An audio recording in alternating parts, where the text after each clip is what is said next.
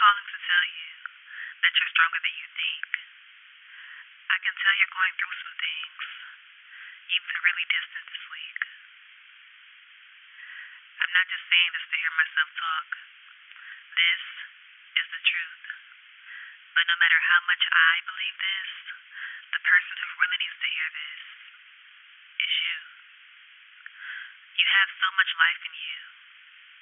I'd hate to see it be thrown away.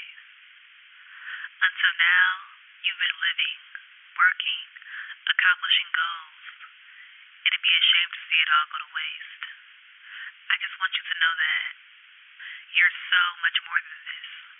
And whatever this is, it isn't anything you can't shake.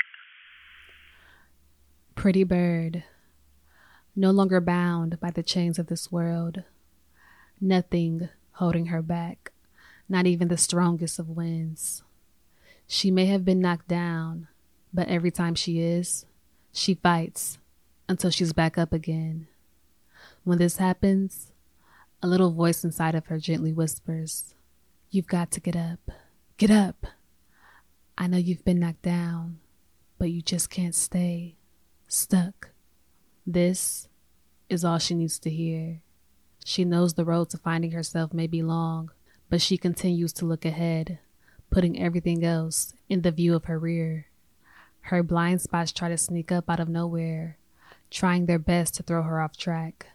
But she stays attentive, focused, and aligned with her purpose.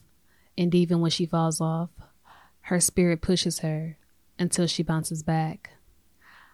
I admire her drive, the way she takes control of what she can and gives the rest to God.